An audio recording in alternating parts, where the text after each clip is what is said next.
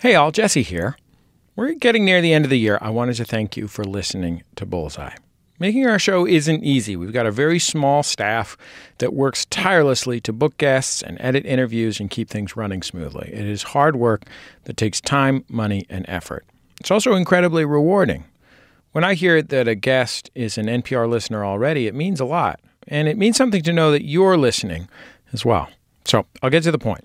If you want to show your gratitude this holiday season, consider supporting the NPR member station in your area.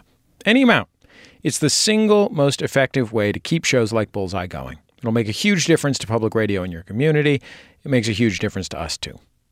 To get started with your donation to an NPR member station, visit donate.npr.org/bullseye or just text the word bullseye to the number 49648.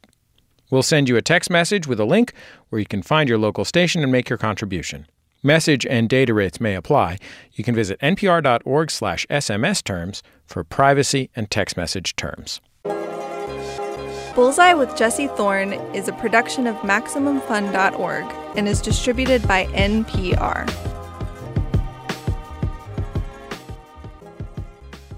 Jesse Thorne, it's Bullseye.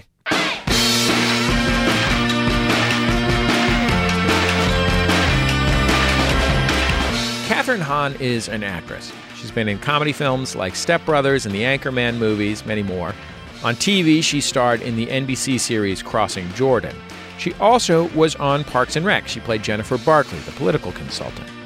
Lately, she's taken on more dramatic parts. She had a great role on Transparent, the Jill Soloway series on Amazon. Last year, she starred opposite Paul Giamatti in Private Life, a quiet, existential film about relationships, middle age, and infertility. And now she's starring in her own series. Mrs. Fletcher debuted on HBO a couple months ago. Kathryn stars as the title character, a middle-aged divorcee whose life changes dramatically after her only son starts college as a freshman. It's sad, touching, sometimes very funny story about sexuality, parenthood, and midlife crises. When we talked in 2017, she'd just starred in I Love Dick, a TV show based on the Chris Klaus book of the same name. Kathryn plays Chris, a New Yorker who moves to Marfa, Texas with her husband, played by Griffin Dunne. There she meets Dick, played by Kevin Bacon. Dick is an artist. He runs an institute in town. He's also condescending and withholding. Nevertheless, Kathryn's character becomes infatuated with him and starts writing him letters. Here's a clip from the new series. In this scene from the first episode, the two have just met for the first time at an art reception. Hi, I'm Chris Kraus. Well, hello, Chris Kraus. Dick, right? That's me. Heard a lot about you, Dick. Love that you just go by Dick, because usually someone would, if one is born a Richard, they would Rich, Rick, Richie, Ricky. So many. Just Dick. Yes. Is it possible that I saw you on a horse yesterday? Yeah, I have a ranch just outside of town. Oh. How big? Curious. You want to know how big my ranch is? No more polite to ask a rancher the size of his acreage than to ask a lady her age. Duly noted. One quick heads up about what you're about to hear. Jill Soloway, the television writer, now uses they, them pronouns. And when we recorded this interview, they were still using she, her pronouns. So if you hear Kathryn and I using them, that's why. Kathryn Hahn, welcome to Bullseye. It's great to have you on the show. Thanks for having me. I have been interviewing people for a long time, and I've interviewed many, many writers and filmmakers in entertainment. And the thing that I most am terrified of hearing is this thing that you hear all too often, which is, as far as I'm concerned, which is like, at the end of the day, I'm just a storyteller. And I feel like when I have read or heard an interview with Jill Soloway, the creator of I Love Dick, what you hear instead is like, no, I am not just a storyteller. Here is the ideological framework of the ethos that drives this entire operation. And that is amazing to me and a totally refreshing joy. Yes. However, I wonder what it's like for you as an actor who has this much narrower and more specific job of portraying a character. Yes, that is an awesome question because it definitely did come up. I knew going into it that I'd never heard of the book before that it's based on, the I Love Dick by Chris Kraus. But obviously there is a lot of, it's lauded as a feminist cult classic. It's inspired so many women. It's an incredible book itself. So I also knew that she wanted to explore the female gaze, who gets to talk and why, which is a quote from the book. There was a lot of big politicizing around this. So you're right. As an actor, my job, as Chris Kraus had said, when she was writing the letters to the actual Dick, when she, back when this was, she calls it autofiction. Back when she was writing these actual letters to this actual man named Dick, she wasn't thinking of it as a feminist book. You know what I mean? She just had an urge to put her thoughts to pen and to paper. And so in the same way for this, I had to really just ferret into this kind of myopic tunnel that was, it felt like this pinprick light at the very end of it was Dick. This cowboy image played by, Kevin Bacon in our show. So yeah, that was the only, if I stepped outside of it, there was too much of a nudge, nudge, wink, wink. Also, I didn't want there to be, and I don't think any of us wanted there to be any kind of halo around this, around this character. That I just, the thing that attracted me most to the material is that it was just, she was so without apologies, so without shame, so troublesome, totally contradictory and maddening, hilarious, so messy, all the delicious stuff as an actor, something to chew on. And so I just didn't want to, I don't think any of us wanted to put her in any sort of pedestal in any way because it would have detracted from the guts of it, for sure. Have you ever had any kind of corollary experience or any experience that you drew on when you were thinking about or preparing for this to your character on this show's interest in / obsession with, sort of odd, specific obsession with Dick? Have you ever been that into somebody? Yeah. Well, it's interesting. I mean, you start back at the very beginning and you think, oh, I wrote a diary. You know what I mean? What was that need to have an addressee to put all of my most intimate thoughts? You know what I mean? Whose diary? I would certainly say I had a big old crush on Jesus when I was in Catholic school. I'm not going to lie to you. And that we put that into the show. But he was there's some sex Jesus in the show. He definitely was food for thought for I was in love. I mean, I've had, it's so intense. Wore a little bride outfit when I got, for my first communion, got married. So yeah, that was a big one for me growing up for sure. And yeah, there is just it's just an interesting,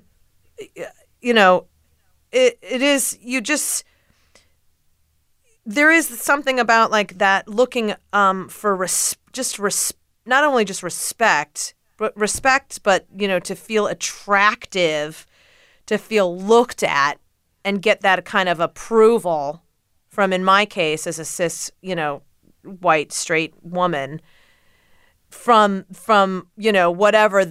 whatever Dick means and quotes around it, then yeah, of course, many times. I feel like I've read Jill Soloway talking about the reaction that she had, that many people she knew had to reading the book, which was, I want to go out and make things, and I want to go out and do adult activities. And I don't know. When you say adult activities, I imagine shuffleboard. You're just what, tax returns? Right, exactly. No, I'm talking about romantic amorous activities. So fine. I think that one of the things that Jill Soloway's work has often focused on is reversing the male gaze, and part of that is about or asserting the female gaze, and part of that is about the simple fact that women are taught to experience sexuality culturally as their own sexuality as something that is almost received. Right. Yes. And so that your character Chris is able to just assert her, like have a sexuality that is about her choice and her looking outward is a big deal. And that is deeply tied in with the idea of the assertion that one is an artist and not just the subject of art. Yeah. Yeah. She wants to, she is demanding to, she's to drive her own narrative. Also, but, and she's a complicated character, which I love about it, too, is that, again, talking about the halo, like, she's dismissive of other women's work. Like, she's petty. She's really jealous. Like, she's a total complicated, awesome mess. And that's also what I love about Jill's work. What I've always loved about it is that she has an ability to step outside and just kind of a little bit make fun of pretense or any kind of, if preciousness starts to, like, sink in at all, she has a way of diffusing it, which is always like I really appreciate, because this is pretty heady stuff. I want to talk to you for a minute about what is special about your relationship with Jill Soloway, because, besides the fact that she gave you the lead in a movie, An Afternoon Delight, and obviously values what you do well, what is different about the actual process of being on Jill Soloway's set, whether it's television or movies, from being on the set of, an NBC sitcom or a broad comedy movie or any of the other many things that you've done? Well, I've certainly had like many fulfilling creative experiences as an actor, but there is something about this world, because this is now my third rodeo with her. For the most part, it's the same core crew since Afternoon Delight. Same DP, this man, Jimmy Frona, who's unbelievable. He's like in family at this point, and he's so instrumental to the making of the thing. I can't even describe it. And for the most part, the same editors kind of work on all of them, and so they know exactly what they're looking for and what to kind of mine. It's different because there isn't a division of like cast and crew. I can't describe it. Like usually you'll start something in a normal set and you'll rehearse it. Crew will come in and throw down marks, and then they'll give it to the crew to light and then give it back to the cast, so that there's this weird kind of like energy shift between the cast and the crew as the day goes on. And in this, it kind of, everyone starts on the same kind of democratic playing field. It just feels like the great equalizer. And so everyone, you start the day feeling like you've set an intention of what we're all going to make together. It's the same, like I come from the theater, and so it just feels like common sense. Like the circus feeling. Like we couldn't, if we weren't there for the guys setting up the tent, we would, we couldn't do it. The show couldn't go. So we all know that we're in it together. And that kind of like putting on a show in a barn feeling, for some reason, the stakes go away from it, and so you feel like you're completely without fear. I don't know if that makes sense at all. Like you just feel like it's such a creative safety net. You don't feel like someone with a stopwatch freaking out, wringing their hands together, panicking that we're not getting something. Like you don't ever start a scene thinking, oh, I'm going to get it wrong, ever. Like you just start and you find it. We'll wrap up with Kathryn Hahn after a short break. Stay with us. It's Bullseye for MaximumFun.org and NPR. Support for this podcast and the following message come from Sierra Nevada Brewing Company. In 1980, with a few $1,000s and used dairy equipment, Ken Grossman founded Sierra Nevada Brewing Company. Ken's award-winning ales propelled him from home brewer to craft brewer. Today, Ken and his family still own 100% of the company, one of the most successful independent craft breweries in America. More at sierranevada.com. This week on Ask Me Another, we challenge singer Paula Cole to a game about birds, but not before she quizzes us.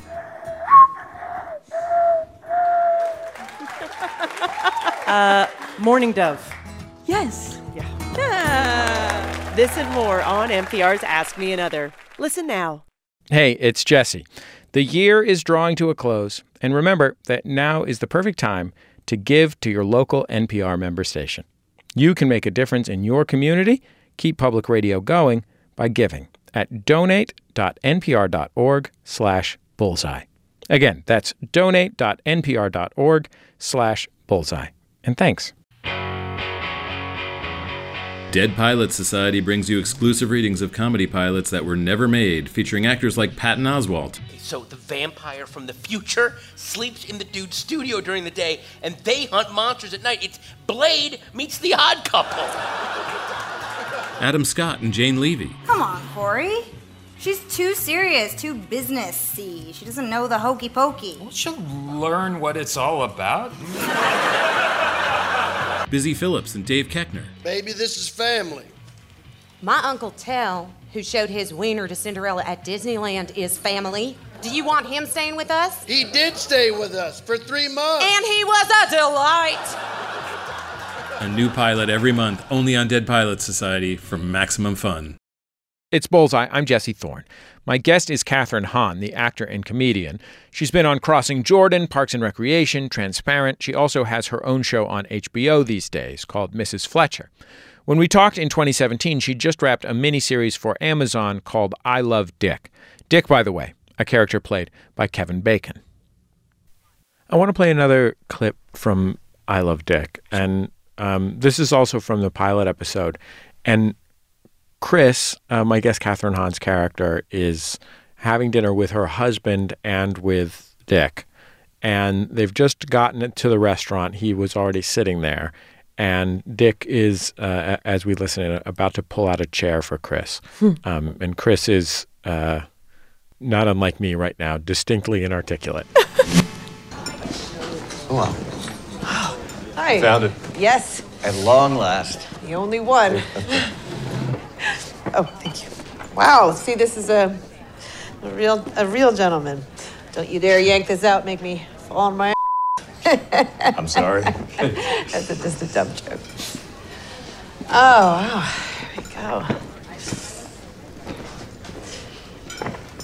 They only have a tasting menu tonight. Hope you're okay with rabbit. Oh, great. I love rabbit. I'm a big game eater. I've never seen her eat game in my life. Well, I'm not, all right, okay, not big game eater. I'm a big little game eater. Like, I love Cornish hens. That's pretty much as big as the comedy gets in the show. Yes. I don't know. There's a couple of other... Are you aware of sort of modulating your comic tone and comic instincts? You've done so much great work doing big comedy, and you've also done a lot of work as a serious dramatic actress. And this is really on the edge of those things. Yeah, it's a different gas on the pedal for sure. I'm about to go start Bad Moms 2, and that's obviously going to be like a different amount of gas. But yeah, so this also just felt because the stakes were so, I don't know. It's like sometimes you know when something's funny and sometimes you don't, and or you're not aware until afterwards of how it is like how it was caught, I guess, by the camera. And so that happened a lot in this series for me. That I sometimes feel like I'm pretty in control of laughs. But in this one, it was like, I was out of control of some of the laughs in a good way, I think. But did you think you were funny when you started acting? I knew I was a class clown for sure. And I think it was like, I grew up in a house full of boys. And I think that was like, it was Fart Joke City, USA. That was just like how we, like talk to each other. But I think I went to school not thinking I was going to be I didn't do sketch. I didn't do improv or anything like that. I thought I was always the class clown, I guess, but I didn't go into it wanting to be a comedian. Did you have any of that same reaction working on this that people sometimes describe, or reading the book that people sometimes describe having when they read I Love Dick?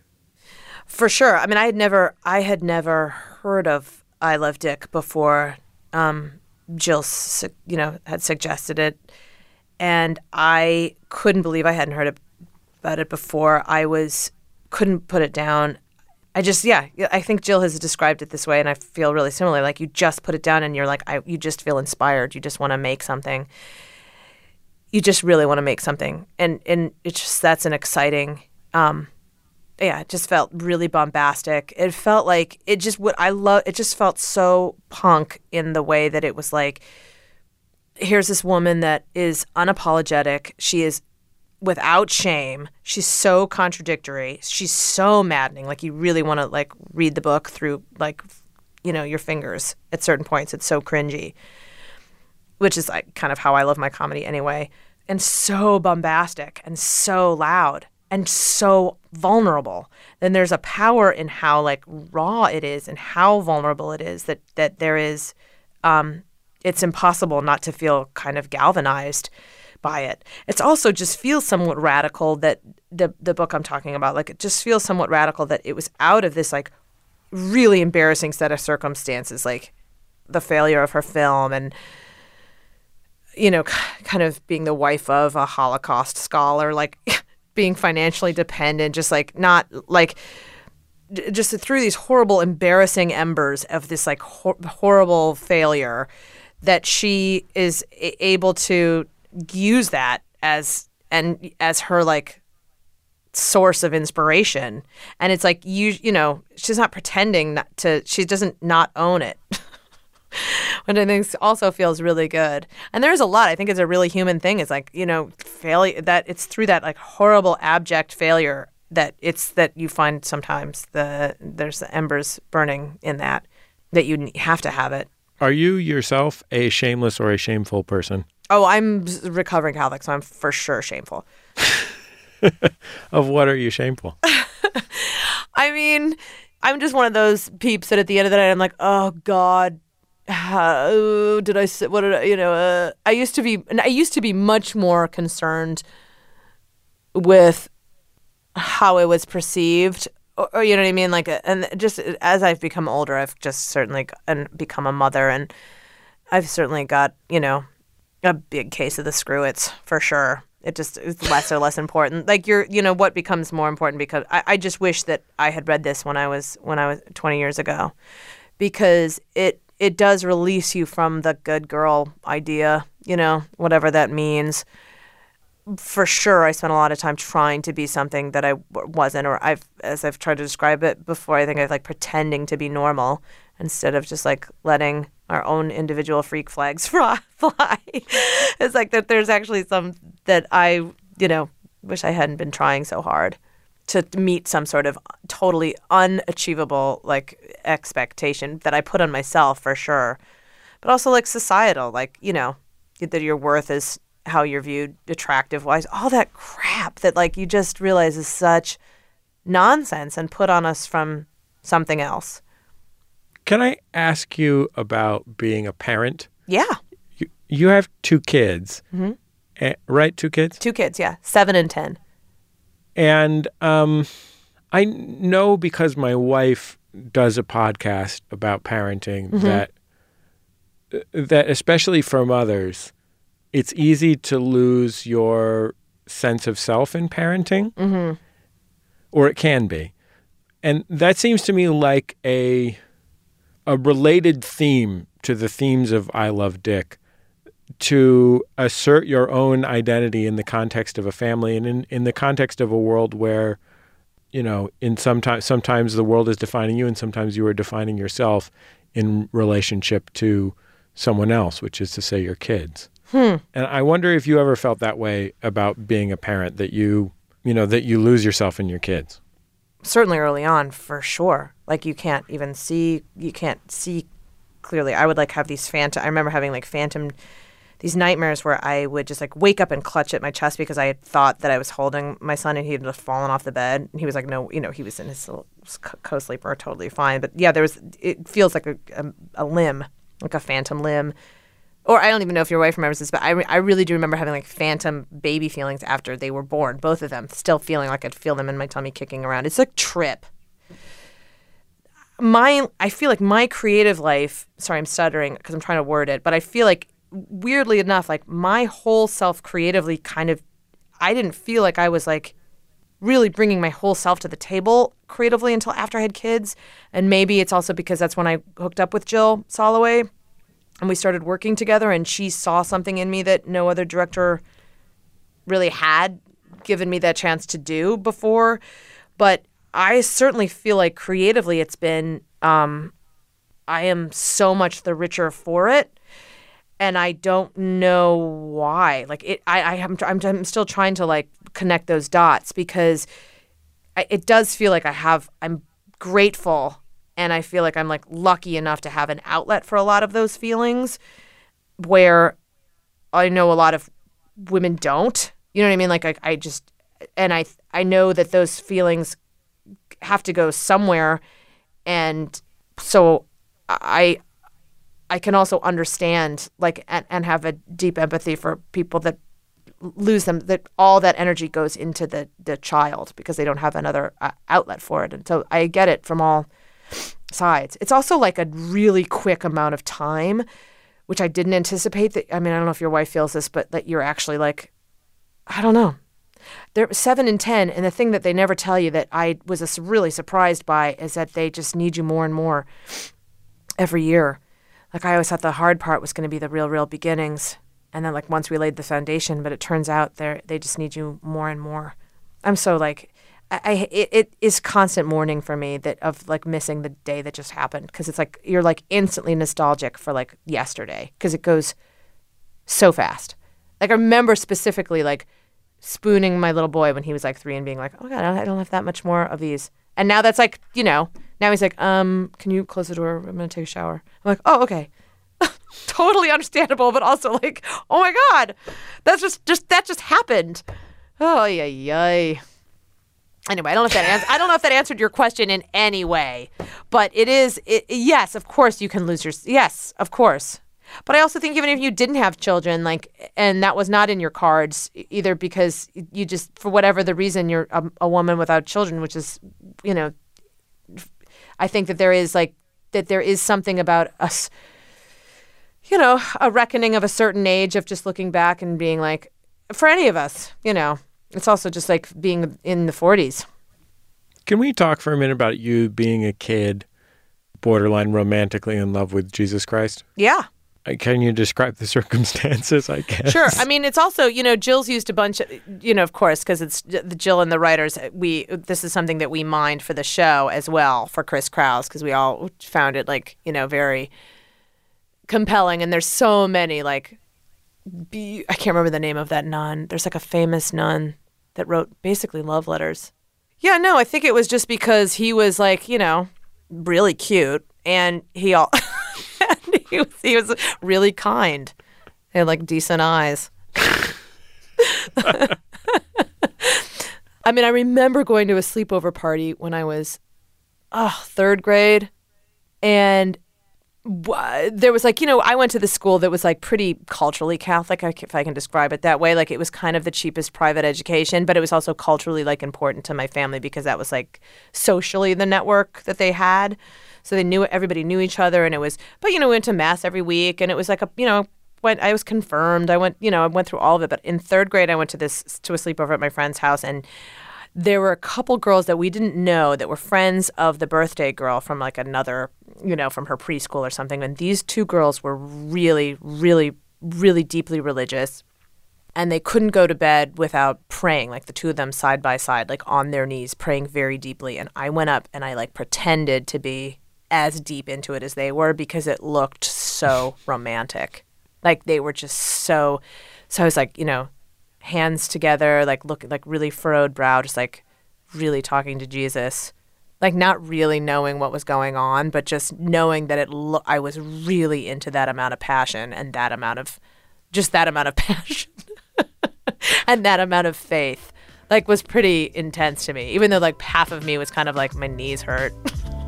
Kathryn Hahn, I'm so grateful to you for coming on the show. Thank you so much for doing this. Oh my God, this was really, really fun. Thank you.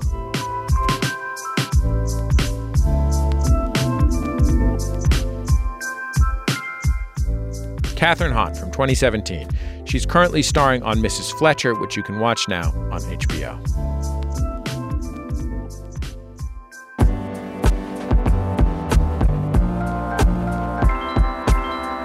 That's the end of another episode of Bullseye. Bullseye produced at MaximumFun.org World Headquarters overlooking beautiful MacArthur Park in Los Angeles, California, where A woman has been feeding birds at the lake, except that every time she reached into her bag to give them seeds, she'd raise her hand up high and slam the seeds down like some kind of wizard making a smoke bomb, or possibly like a bird Emeril Lagasse. Bam! Show's produced by Speaking Into Microphones. Our producer is Kevin Ferguson. He's the one who wrote that Emeril Lagasse material. Jesus Ambrosio is our associate producer. We have help sometimes from Casey O'Brien. Our production fellows are Jordan Cowling and Melissa Duenas. Our interstitial music is by DJW, Dan Wally. Our theme song is by the great British band The Go Team. Our thanks to them and their label Memphis Industries for letting us use that song. You should buy their records. They rule. One last thing. We've got a lot of interviews in 2 decades of Bullseye. They're all online at MaximumFun.org. You can also find us on Facebook, Twitter, and YouTube. YouTube is an easy way to catch an interview that you missed, or if you want to share an interview that you missed on social media, we put them all there on YouTube. Just search for Bullseye with Jesse Thorne on any of those platforms. I think that's about it. Just remember, all great radio hosts have a signature sign-off. Bullseye with Jesse Thorne is a production of MaximumFun.org and is distributed by NPR.